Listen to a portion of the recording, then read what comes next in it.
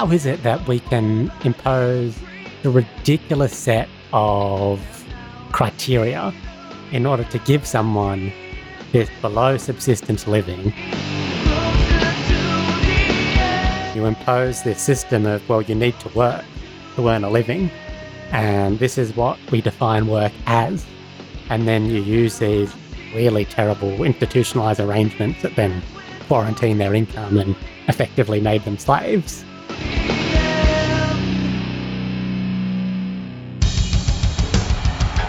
What I have said is that this campaign is not just about electing a president, it is about making a political revolution.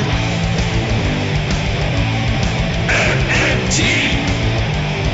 Taking money from our children and borrowing from China. People are dying. Is the program so critical it's worth borrowing money from China to pay for it? And if not, I'll get rid of it. Stop lying!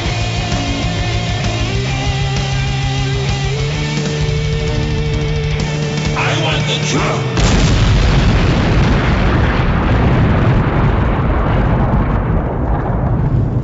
Now let's see if we can avoid the apocalypse altogether. Here's another episode of Macro and Cheese with your host, Steve Grumbine. All right, and this is Steve with Macro and Cheese. My good friend Cengiz Osman is joining me so that we can talk a little bit about modern monetary theory from an activist standpoint, from a layperson standpoint, from a human being that has to live with the results of bad economics. Cengiz is a union organizer in the education sector based in a very remote part of the world, the Northern Territory, Australia. He was previously an English as a second language teacher, teaching refugees when they arrived in Australia. He studied economics in his senior years of high school and had many unanswered questions. He forewent study in the area and ended up with an arts degree and English major. And underemployed for half of his studies, and after graduating, he would take odd jobs and whatever work he could find in efforts to survive. He stumbled across MMT academic Bill Mitchell's blog and began to apply MMT insights to his own precarious existence and that of many of the students he was teaching. So without further ado, I bid my fellow traveler, Cengiz, welcome, sir. Thank you so much for joining me. Thank you so much for having me. So we've been friends for some time now, and I'm always fascinated by the things you post. And I just felt like this was a really neat opportunity to get a totally different story to come on to Macro and Cheese. We usually have, some of the early developers of modern monetary theory joining us and some of the second generation. It's not often that we get to have people who are lay people who have come into the understanding. And it's really exciting to have this opportunity to talk to you. So tell me, how did you come about learning about Bill Mitchell's blog to begin with? What brought you to MMT?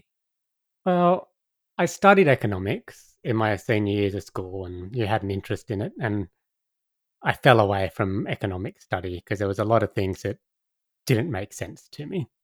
And then years later, I stumbled across Bill's blog. I think it was a Facebook post from a friend. And one of those first posts was something that was titled, "Taxes Don't Fund Expenditure." And I went, oh, wow, that's how I thought about taxes. It didn't make sense to me all those years ago. And I was trying to grapple with the purpose of bond issuance.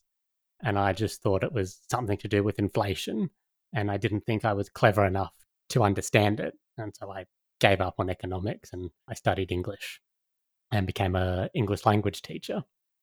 But then suddenly, all these unanswered questions I had all those years ago started to be answered, and I started to piece together all this other information. So when I stumbled across Bill's blog, I had graduated, and I think I'd been 3 or 4 years out of university, and I didn't have any secure work. It was sort of working from job to job and whatever you could get, and I did all these different things. And in the end, I think I got a job working for a local council, and I was driving the garbage truck and doing odd jobs and maintaining the parks and maintaining the beaches and things like that. But it was not what I thought I would be doing when I was studying.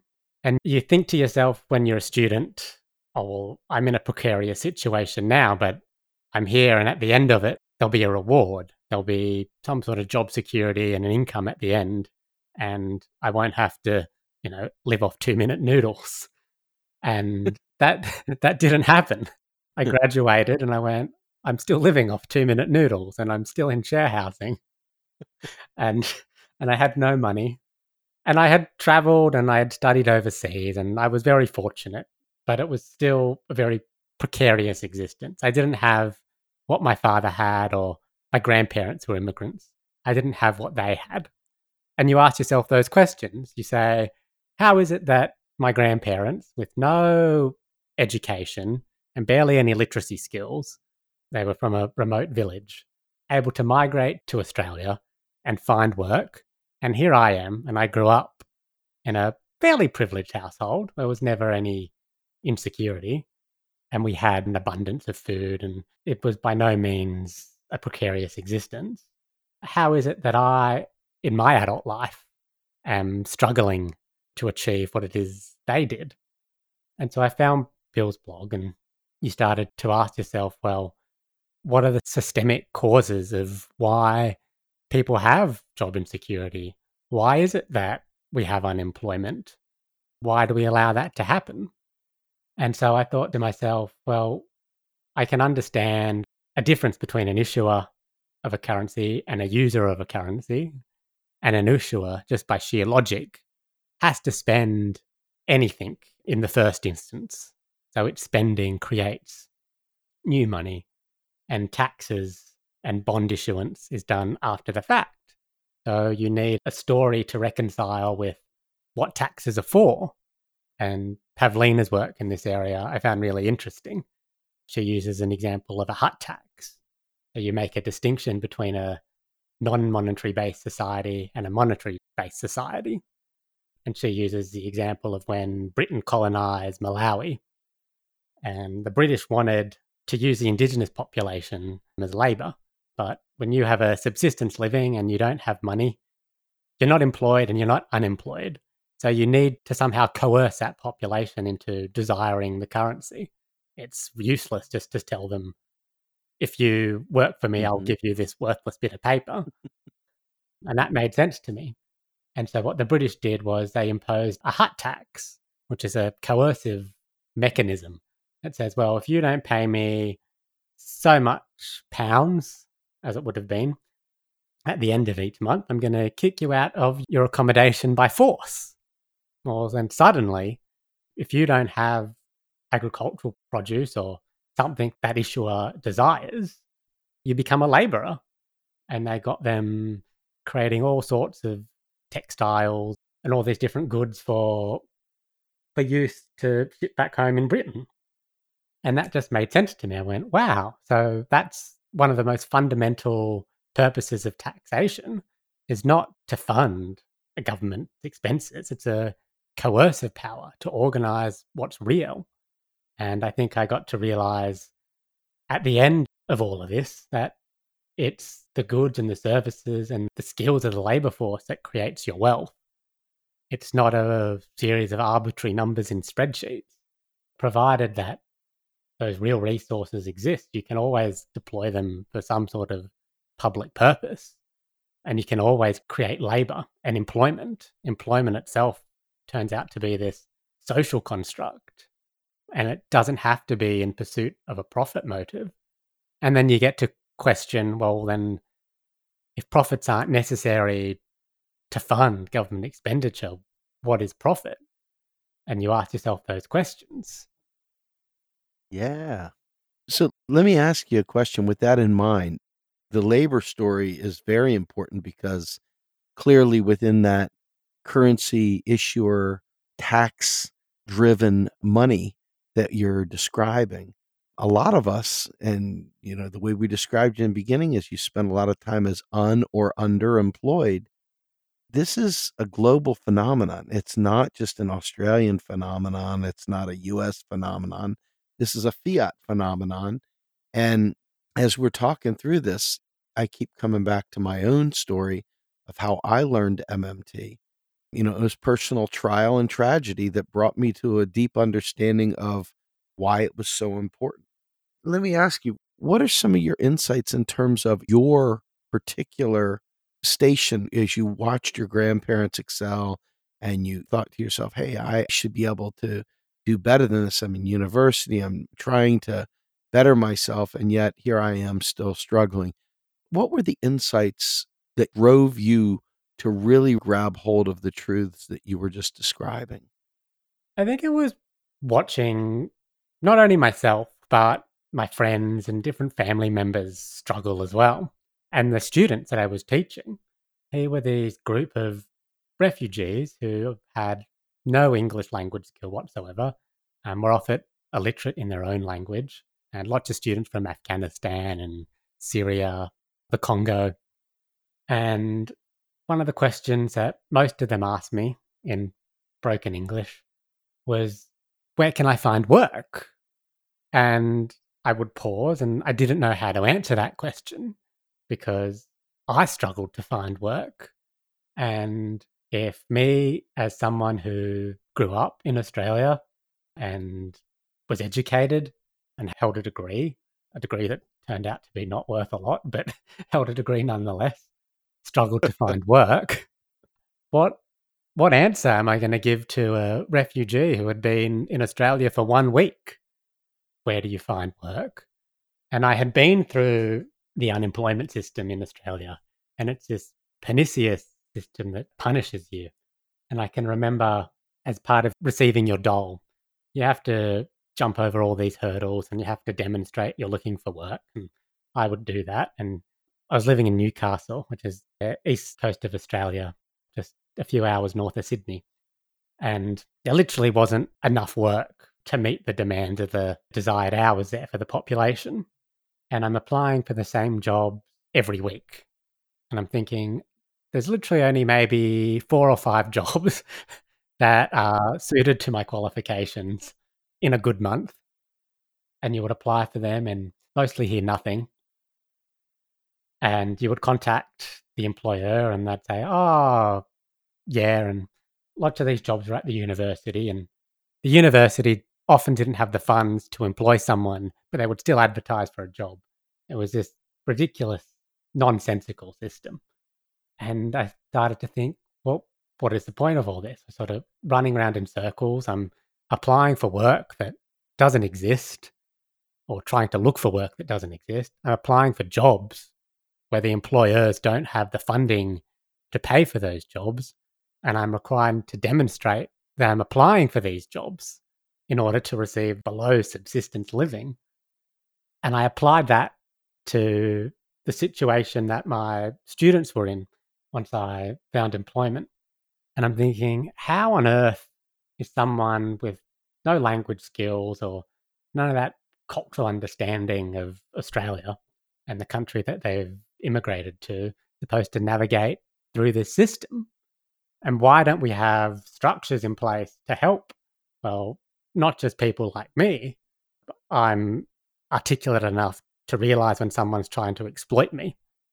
But why don't we have systems in place to help people that can't articulate for themselves? And then I thought about my grandparents and I went, well, they were in the same situation. They escaped a war-torn country and they had no English language skills, yet they had employment opportunities when they arrived in Australia, which would have been in 1970. And I started to read up on the job guarantee. And it made sense from that social perspective that, well, hang on, employment itself is a social construct. And we go back to that story of money. So that liability creates the unemployed, and then that spending creates the employed. And so you go back to that story, and that made sense to me. Yeah, so unemployment then is there's insufficient spending. We just haven't spent enough to employ everyone. And then what do we get them doing? And you start to ask yourself those questions. And then you grasp that the issuer has to spend first before anything else can happen. And all these pieces of the puzzle fall into place. So that's sort of how I came across that job guarantee. And then you then begin to read into the literature more broadly, and you understand that employment isn't just for income. There's also other attributes to employment. It's this sense of self-identity. It's a standing in the community. And from my own personal story, that made sense. You identify what it is you do as intrinsic to your own sense of self and your own well-being. One of the first things you ask someone when you meet them is, what do you do and what do you do for work?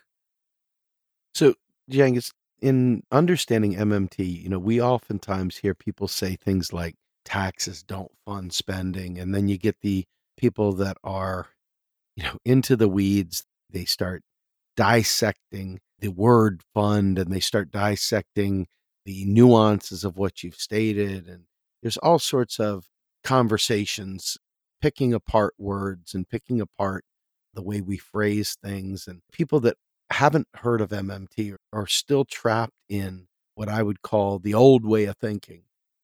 As you bring these things to them, a lot of the stuff sounds absolutely absurd. People are so conditioned to believe that countries are broke, that they can't do nice things, that they can't provide a job guarantee, that they can't do those sorts of things. And as you gave the money story there that Warren Mosler is told and for Matt Forstater, basically that is the MMT story. Bill Mitchell has told that story. The question I have for you as an activist, as someone that is basically learning this for your own purposes and also trying to take it and educate others, what have been some of your experiences with people as you tell these stories? Do you find them starting from a point of acceptance, or do you see them initially reject your claims? What does that struggle look like? How does presenting the message change through the process? It's a really interesting question, and I want to divide it into two sections. When I ask friends those questions or enter into conversations when they're in those precarious sort of employment and living arrangements, they grasp it a lot more easier because they can apply it to their own situation. But I can remember speaking to family members around it saying, well, hang on, taxes don't fund government expenditure. That concept of a household analogy doesn't apply if you issue a currency. It's more akin to a scoreboard and a referee marking up the points on a scoreboard. At the end of the day, those numbers are a statistical artifact. There shouldn't be something where we're setting out to achieve. You shouldn't go out and try and achieve a certain budget outcome or a certain debt to GDP ratio, because without a context, those numbers don't make any sense. So you want to focus on real outcomes. And to me, that should be employment opportunities. That should be tackling climate change, investing in renewables. That should be creating the sorts of communities that you'd like to see. So people that were initially skeptical and would call you crazy and would tell me things like, this style of thinking is holding you back, I think just couldn't quite break through those analogies that you're fed every day. When you turn on the news, you're always fed that a government is revenue constrained, there's a budget black hole, we need to find more money, we can't afford to give you these public services even though we would like to. And you realize that it's this myth that they use to hide behind their own ideology. But when you talk to someone in a more precarious situation, and I say, well, hang on, money itself isn't a scarcity, it's a social construct, and it's governed by the laws that we create. It's silly to think of it as being limited. What's limited is what's real. And you yourself are real. Our society can always find something for you to do. And that's why I think I like this idea of a job guarantee. I like listening to Victor Quirk. He's one of the academics here in Australia at the Centre of Full Employment and Equity. And the way he describes a job guarantee is this transitionary arrangement where it's also set up along a skills development framework. So if you're unemployed, you can walk into a job guarantee office and you can say, well, these are my interests, and I'm a musician as well. I would have loved to have been able to go into a job guarantee office and say, well, this is my interest. I like playing music. What do you have for me? And you would have these job guarantee jobs they could take down and go, well, here's one in our art section and it's playing music, and here are some other musicians. So you can create something with them. And as part of that, you might be required to organize a community festival and help out with that. You might be required to teach about band dynamics in schools.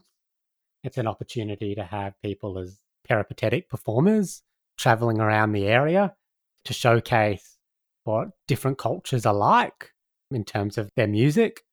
There's so much value to what could be created from a program like that. And I applied all that from understanding in the first instance that the way we conceive value and the way that we conceive employment and how it's created in this pursuit of a profit, the mainstream is just nonsensical. It tells you that you need to find money in order to have these things that make us human. MMT flips that whole understanding on its head. It says, well, hang on, we don't need to find money to have these nice things that we all desire. We just have to say, this is what we want to create. And we go about creating that. I have a question for you. And this is one layperson to another layperson.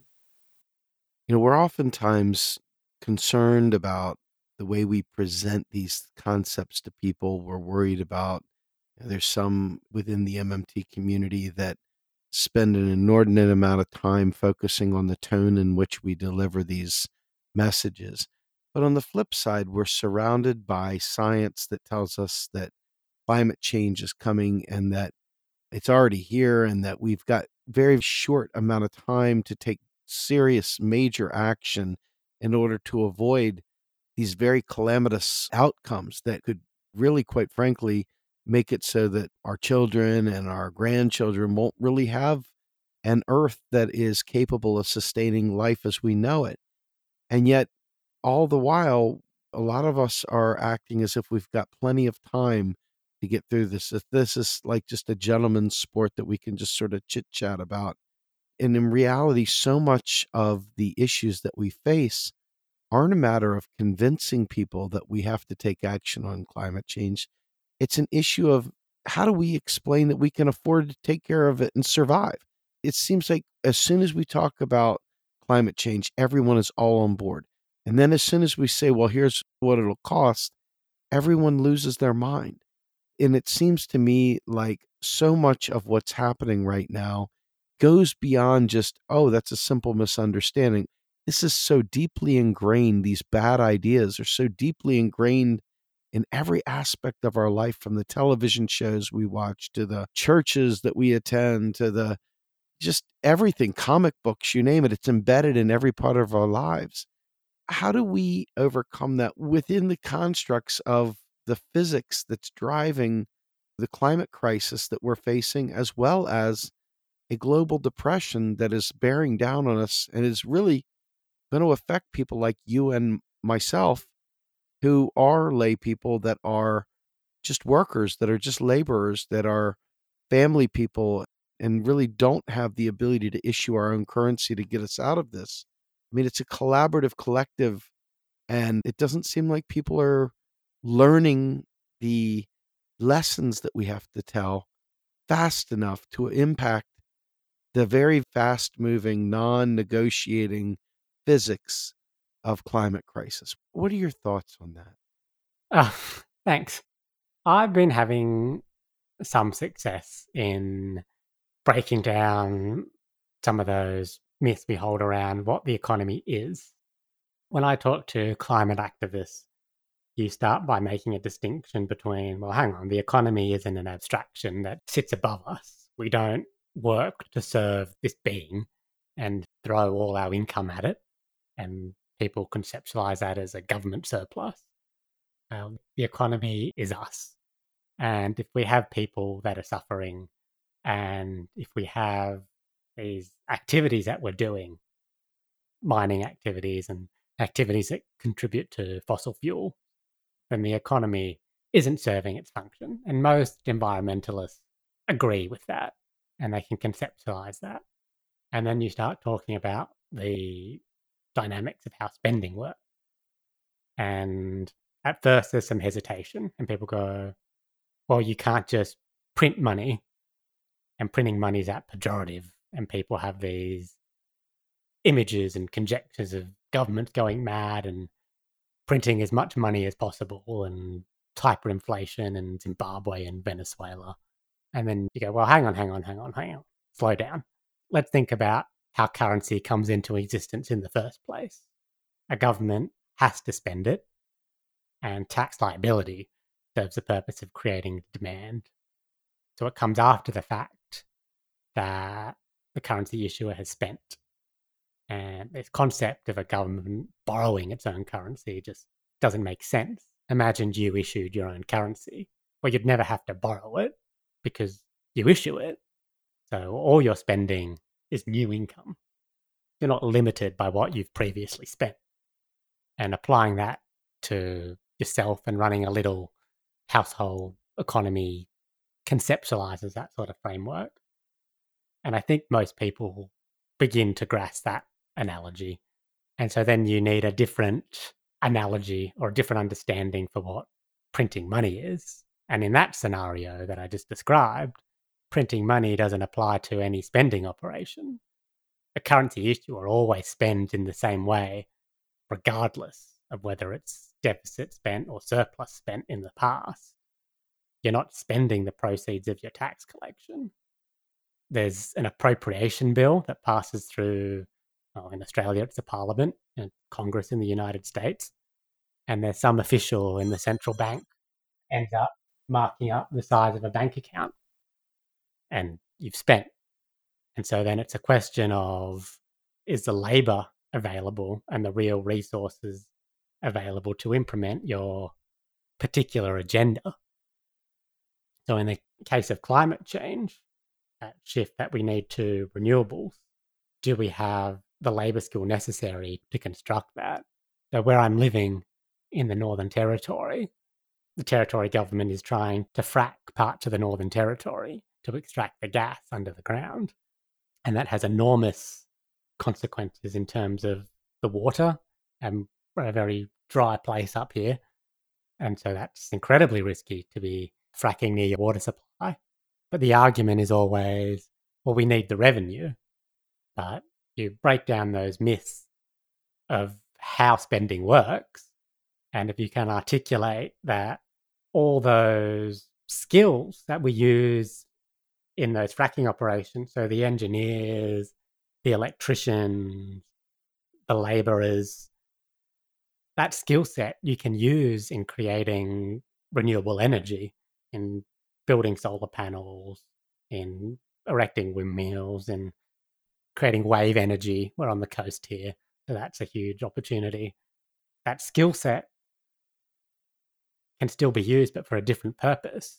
And it's not a matter of finding the money at the federal level. And it's almost as if that these institutionalized arrangements we have in place are set up so we can't have those things. They're set up so it makes it appear that the federal government is limited in its expenditure. And then it limits funding to the states and the territories.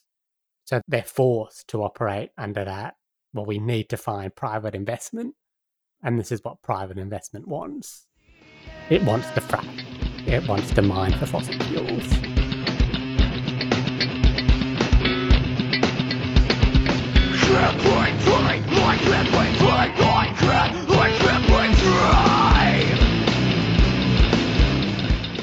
You are listening to Macro and Cheese, a podcast brought to you by Real Progressives, a non-profit organization dedicated to teaching the masses about MMT, or modern monetary theory.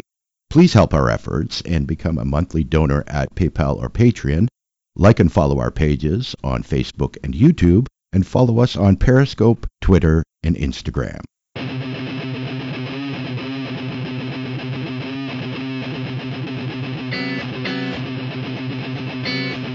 My tolerance, trying my patience, and never want to see it begins to another way. I'm tired of the lies it'll tell me.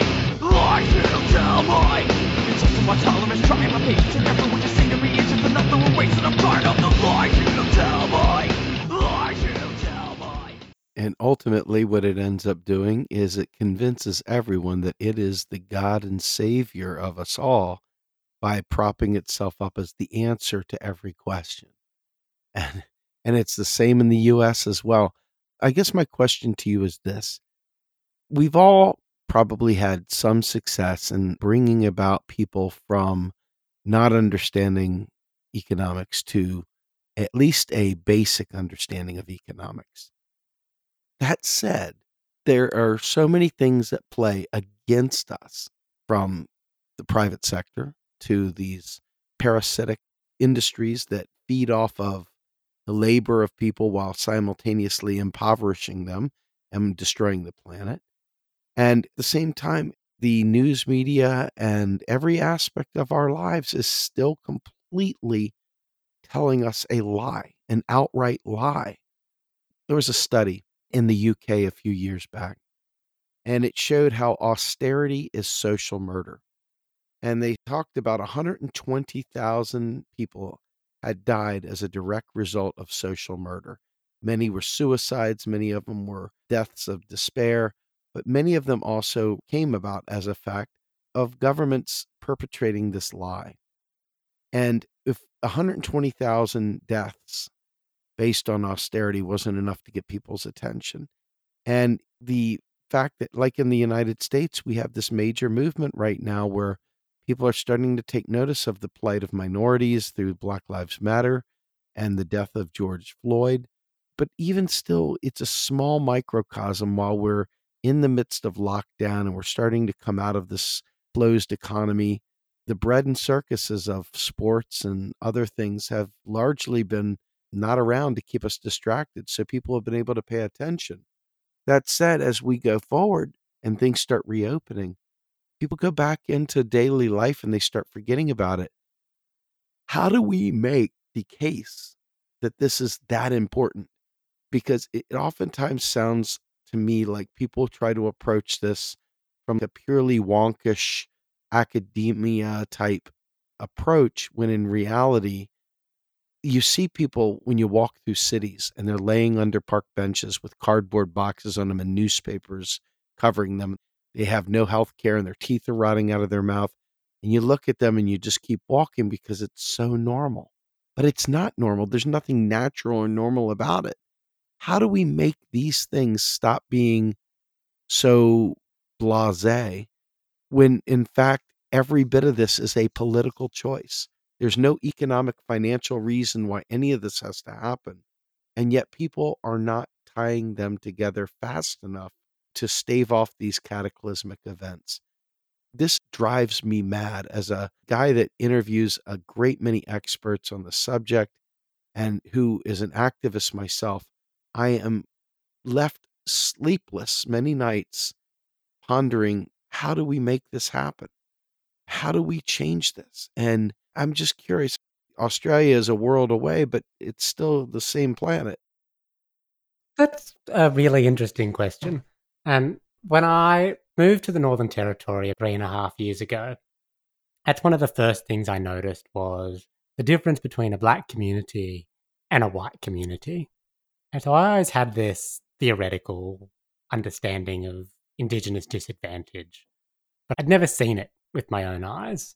I grew up in Sydney, in a big city, and you saw homeless people, and they were at the train stations. And when I drove up to the Northern Territory and throughout parts of North Queensland and Darwin itself, it's so much more noticeable.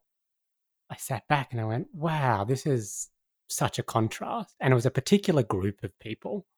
It wasn't just the white homeless guy with his newspaper sleeping on a bench. They were Indigenous people, and they have, like all colonized countries, this terrible, terrible history of oppression and abuse.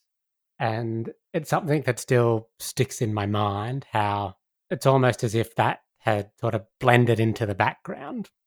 And you spoke about homelessness, and you'd see all this homelessness in the street and look around, and Darwin is this small city, but it's quite sparse. There's not a lot of people that live here. And you would walk around and you'd say, well, look, there's an empty house. There's another empty house. And I can walk through the city and you can see all these apartments and you can go, oh, there's no one living in that one. There's no one living in that one. I'm sure there's no one living in that one because there's nothing on the balconies. And it doesn't make sense that I can see literally all these homeless people and I can see all these empty apartments right in the city. And there's something that we're not quite grasping as a society when you can physically see these two things and think, well, hang on, I can just put these together and you can take someone off the street.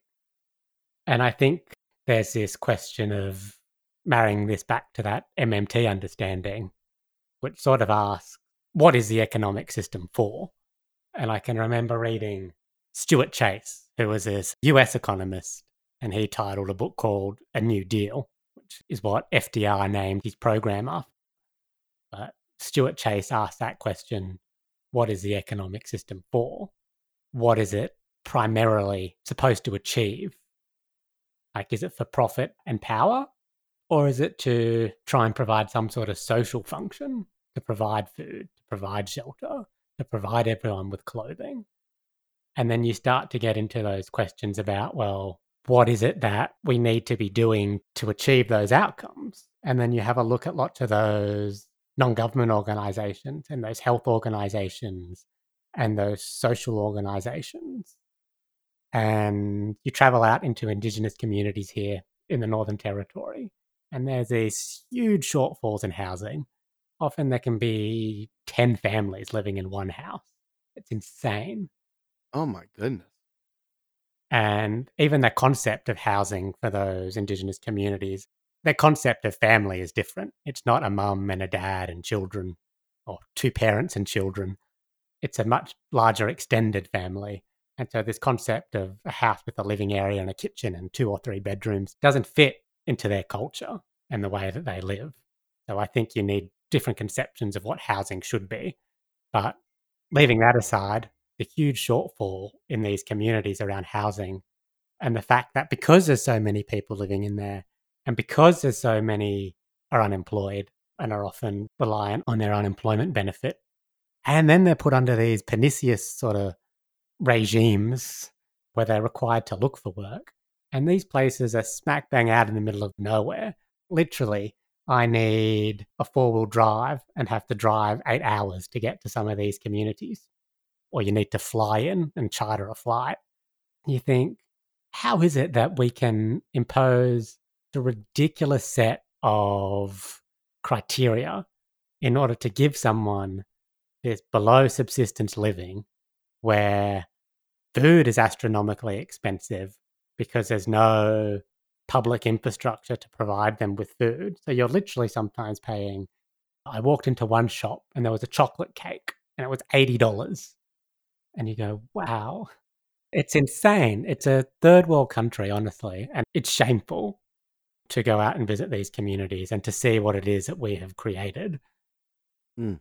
And you think to yourself, well, A, you're creating these chaotic environments by not providing the appropriate type of accommodation for everyone, or even trying to identify the type. Well, what does that appropriate accommodation look like?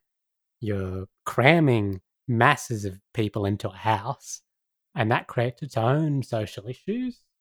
And lots of those places are then destroyed and vandalized because of the unemployment that you then impose on them. And it just brought me back to Pavlina's work and thinking, well, what would a job guarantee look like out in these remote areas that literally have no infrastructure? Interesting. And you start thinking about, well, what does, and this isn't for me to decide, I think it's up to that Indigenous population and those communities to think, well, what is our cultural knowledge and what is it that we bring that's of value to our own communities? And how can we encourage the Dreamtime learning? They have Dreamtime stories for creation, when they have different arts and different dances and stories that they tell. And they often have what they call walkabout. So different times of the year, they go and they live in different places and they have stories for finding different watering holes and things like that. So it really then starts to reconceptualize what employment is. And I can remember reading Pavlina's work on the Jeffers program in Argentina. And they started to reconceptualize what employment was for those smaller communities. And I found it really interesting that the females that were in that program weren't there just for an income. That sort of came as a secondary choice. They were there for A, a social aspect, and B, to learn these new skills, whether it was baking or they would create clothing. There was all these different cultural things that were embedded within them, and they would use it as learning new skills and a sense of self. I could remember my grandmother, she'd sit around with all the other old women and they'd crochet and they'd have a talk about whatever it is old ladies talk about. But I don't know. My demographic got missed on that one. Yeah, mine too. And I'd stick my head in and say hello, and they'd be like, well, you're so-and-so's grandson, and I'd pinch your cheeks and they'd give you a chocolate. And I'd get excited because I got a chocolate. But they'd sit there and they'd crochet or they'd prepare food. Yeah, there was all sorts of different vegetables. Like that. I can remember they'd pick broad beans and they'd peel the broad beans and gossip. And then I was reading that paper from Pavlina about the women in Argentina, and it was that same concept. But they turned that into employment. And they said, well, this is what it is you do, and this is how you interact with each other. And these activities bring value to your families. That's the way that your families, well, in my nana's case, it was something they provide to eat to their families. That's something of value, so we should reward that. And then you use some divergent thinking there and you apply that concept to these Indigenous communities and you think, well, hang on, these people have a culture as well, and they have different customs and practices that bring a sense of self-identity and an understanding to those communities. And they have these stories that they tell that bring an understanding to the way that they live. So why shouldn't we be creating employment around that and rewarding that effort? And it's a way, I think, to bring together that monetary-based and non-monetary-based society. Because before this country was colonized, you had a very, how do I word this? These people had an abundance of everything. They had an abundance of food. They had running water. They had kinship systems that worked for tens of thousands of years, 60,000 years, if not longer. And we came in and we imposed these different structures and we used them. And we often quarantine their income. And you put them into slavery and you broke those kinship systems and you took them away from their families. And lots of the schools that I visit in my work are old missions where you would take children from their families and you would say, well, this is where you live now, and smack bang in the middle of nowhere. So there could be children taken from as far away as New South Wales that were then brought up to places in the Northern Territory and taken away from their families, which was a different language as well, because they had, I think there was something like 500 languages in Australia. Oh my goodness. And you destroyed all that and you imposed this system of, well, you need to work to earn a living. And this is what we define work as. And then you use these really terrible institutionalized arrangements that then quarantine their income and effectively made them slaves. You learn about all that history and you look at the state of these communities and you go, this is disastrous. And we talk about how disastrous it is. And we've had decades of what they call trying to close the gap. And the situation has gotten worse. And you think, why is it that no one's talking about the fact that there's these completely and utterly different societies? And there's a monetary-based society and a non-monetary-based society. And how do we look at trying to marry that? And how do we look at trying to value that Indigenous contemporary knowledge? So I think that's one area to be explored. And then I got thinking about the job guarantee. and thinking, well, how can you use that as a mechanism to teach that Indigenous knowledge and use it as a vehicle for that? You know, it's interesting because right before and during Bernie Sanders' first run here in the United States, when he was running for president the first go round, the Dakota Access Pipeline was being put in over Indigenous communities' land, burial sites, ancestral sites, through their water supply. And a lot of people that had never experienced Indigenous culture or had never really done anything on the scale of activism like being at those camps and trying to block that pipeline, they got to experience life within the reservation. And they got to experience a whole different way of being. And many of the people that went there, having been through the capitalist society outside of that, and having lived in a cooperative society within that, and watching the very different way people respected one another, the way that they talked to one another, things they valued, the spiritual connections, etc. Many of them never wanted to leave. Many of them were like, wow, people talk so negatively about this stuff because they don't understand it. But if they ever got to experience the camaraderie and the bonding and that spiritual connection that occurred, they wouldn't want to leave either. And I think oftentimes, as a white man and the majority of the United States, we oftentimes think of ourselves through our own lens, which is a very structured Judeo-Christian, waspy European type thinking, with the whole concept of Calvinism and working hard and lazy people and judgment and so forth. These other groups didn't have that kind of thing. They were very cooperative. And I really sometimes wonder if we can ever break that cycle and go back to the primitive, so to speak. But it just makes you think that we've been so conditioned to believe this is the one right way. Things that you're saying, in particular with the Indigenous folks out there and the non-monetary way of life that they had, and finding ways to blend that, I think that is so rich and valuable, because I really do believe we come at things, we complain about our governments using the there is no alternative approach. But in reality, when we look around and we get past our own dominant position and we start looking at the way things were done or are done in other communities, there is something to be learned there. I think that's a really great insight you had, that how do we merge these two concepts, both this monetary economy and this job guarantee approach, and quite frankly, groups that are not living in a monetary based economy, they're living in a more cooperative society, a more cooperative approach to life. I think it's worth exploring. Yeah, it's fascinating. I found it really interesting. And especially when you go out to these communities and you always observe and you begin to understand those cultures and you start to break down your lens and your understanding of the world. And then I tie it back to my own ancestry. So my grandparents are from Cyprus and they migrated to Australia in 1970.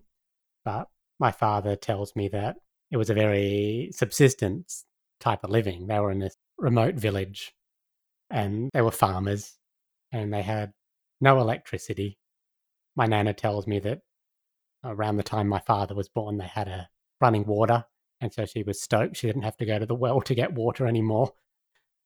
And they had goats, and so they would milk the goats, and the women in the village would take turns from week to week in making the cheese, and they all lived on, this side of the mountain, and you had a much more communal way of life.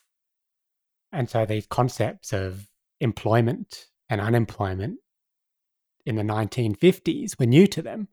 My granddad started to work for, I think they were American mining companies, and I'm not even too sure what they're mining, but to this day he still receives a pension from an American company in the mail. But they had this liability imposed on them, I think probably around the beginning of the 30s it started, because I remember stories of hearing my great-grandfather needing to go to work now. But before that, whenever the village was established, that concept of employment was very loose, and it was a subsistence living. And you begin to think, well, how is it that these people survived without going to work for someone? And they had these different structures for creating, I suppose, their wealth and their own well-being. And into the 1950s with the war, it became harder and harder to live. You were forced to change your lifestyle, not only as a result of the war, but also as a result of these corporations coming in and beginning to extract minerals and things from the land. Mm. And then taxes needing to be paid, then needing to sell your labor, when your options are either to work for the military or to work for a corporation. You have to choose one. And I think that's the situation my grandfather was in the 50s. You have to choose between one or another evil. Die by the gun or die by the clock. Yeah. But that allowed me to conceptualize, well, I think just hearing those stories and then reading about MMT, what happened in those villages, and then applying that same sort of thinking to Indigenous society, it begins to make so much sense. You went in there and you impose these liabilities on people, and it was this coercive tactic, and you began to say, well, this is what you need to do in order to survive. You've been living for, thousands of years, fine, but we're changing all that now. But we can conceptualize that differently. We can say, well, hang on, this is how you're living and this is your culture. How do we reward this? And how do we account for the value it is you produce? Because ultimately, I think currency is just a measure of value. Yes. I like that analogy. The same way that kilometers or miles measures distance, you can't run out of that unit of account, but you can run out of distance. You can run out of real goods and real resources and labor, but you can't run out of that unit of account. And then you ask yourself these questions around value. And then, well, what is value? Well, it's not profit, because we're told, hang on, we need profits in a capitalist society so we can fund these services that are good for everyone, but we can't have too much of them. And some things we have to leave to the private sector, because then we're not able to afford these public services. And then you begin to understand that, well, hang on, that's a load of crap. The false idea of crowding out, right? Yeah, that's right. You need the currency in the first place before you're able to tax. And so, provided that we have those skills and those resources to create hospitals and to build schools, and we can always do that. But I think the challenge lies in reconceptualizing what is education? Why are we going to school and learning these sort of industrialized models of education? And this is your mathematics, this is your science, this is your English.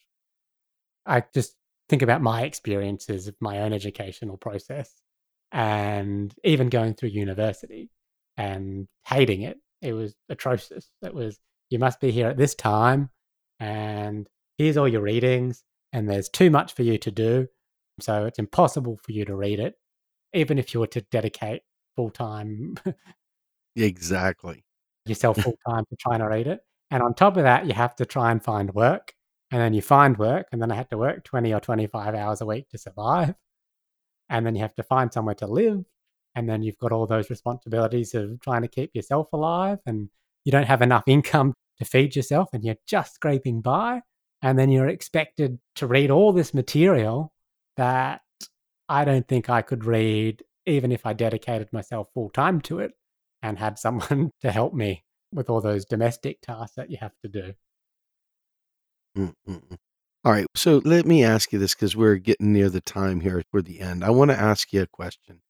If you were talking to someone that had never heard of modern monetary theory, and you wanted to give them some encouragement to dig in and learn, what would be your message of hope to them?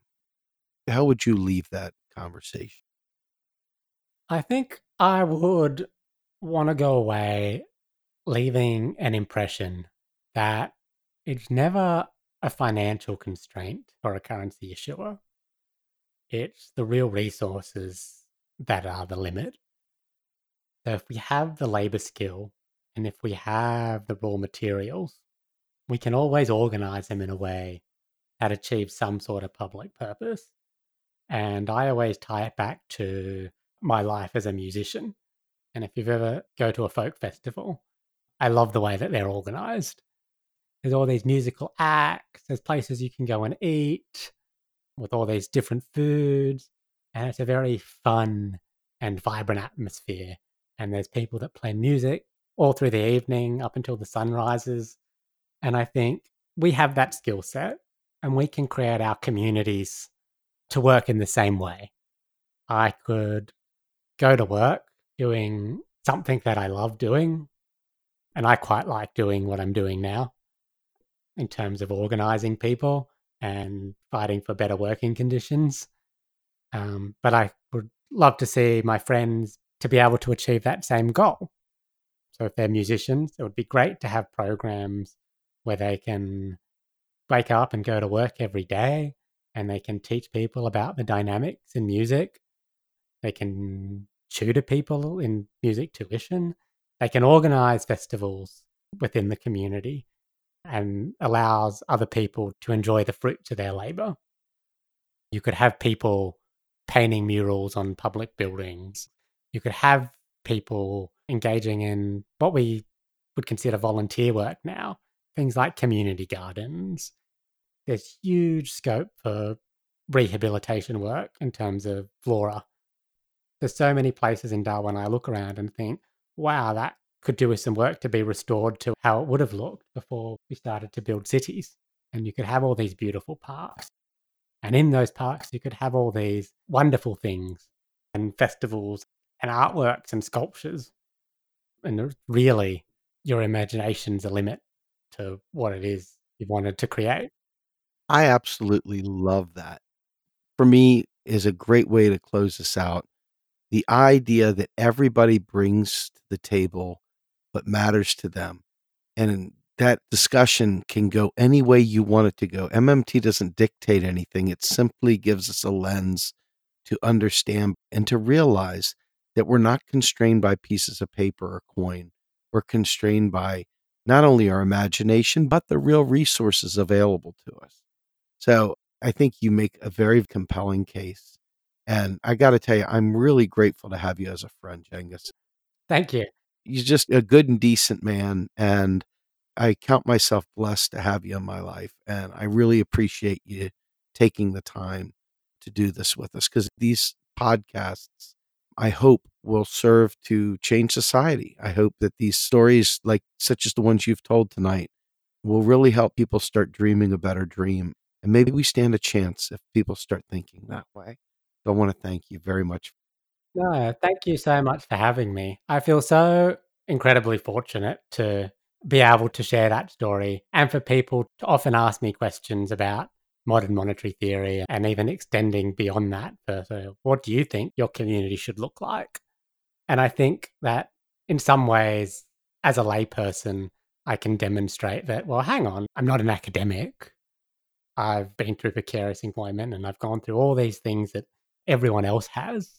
But it is possible to sort of break down these myths that we hold and sort of start articulating what it is you want your community to look like and how it is we can do that.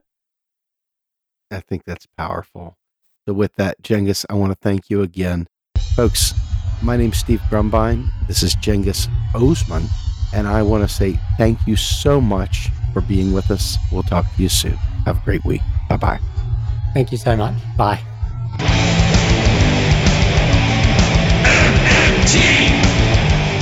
Macro and Cheese is produced by Andy Kennedy. Descriptive writing by Virginia Cox and promotional artwork by Mindy Donham. Macro and Cheese is publicly funded by our Real Progressive Patreon account. If you would like to donate to Macro and Cheese, please visit patreon.com/realprogressive.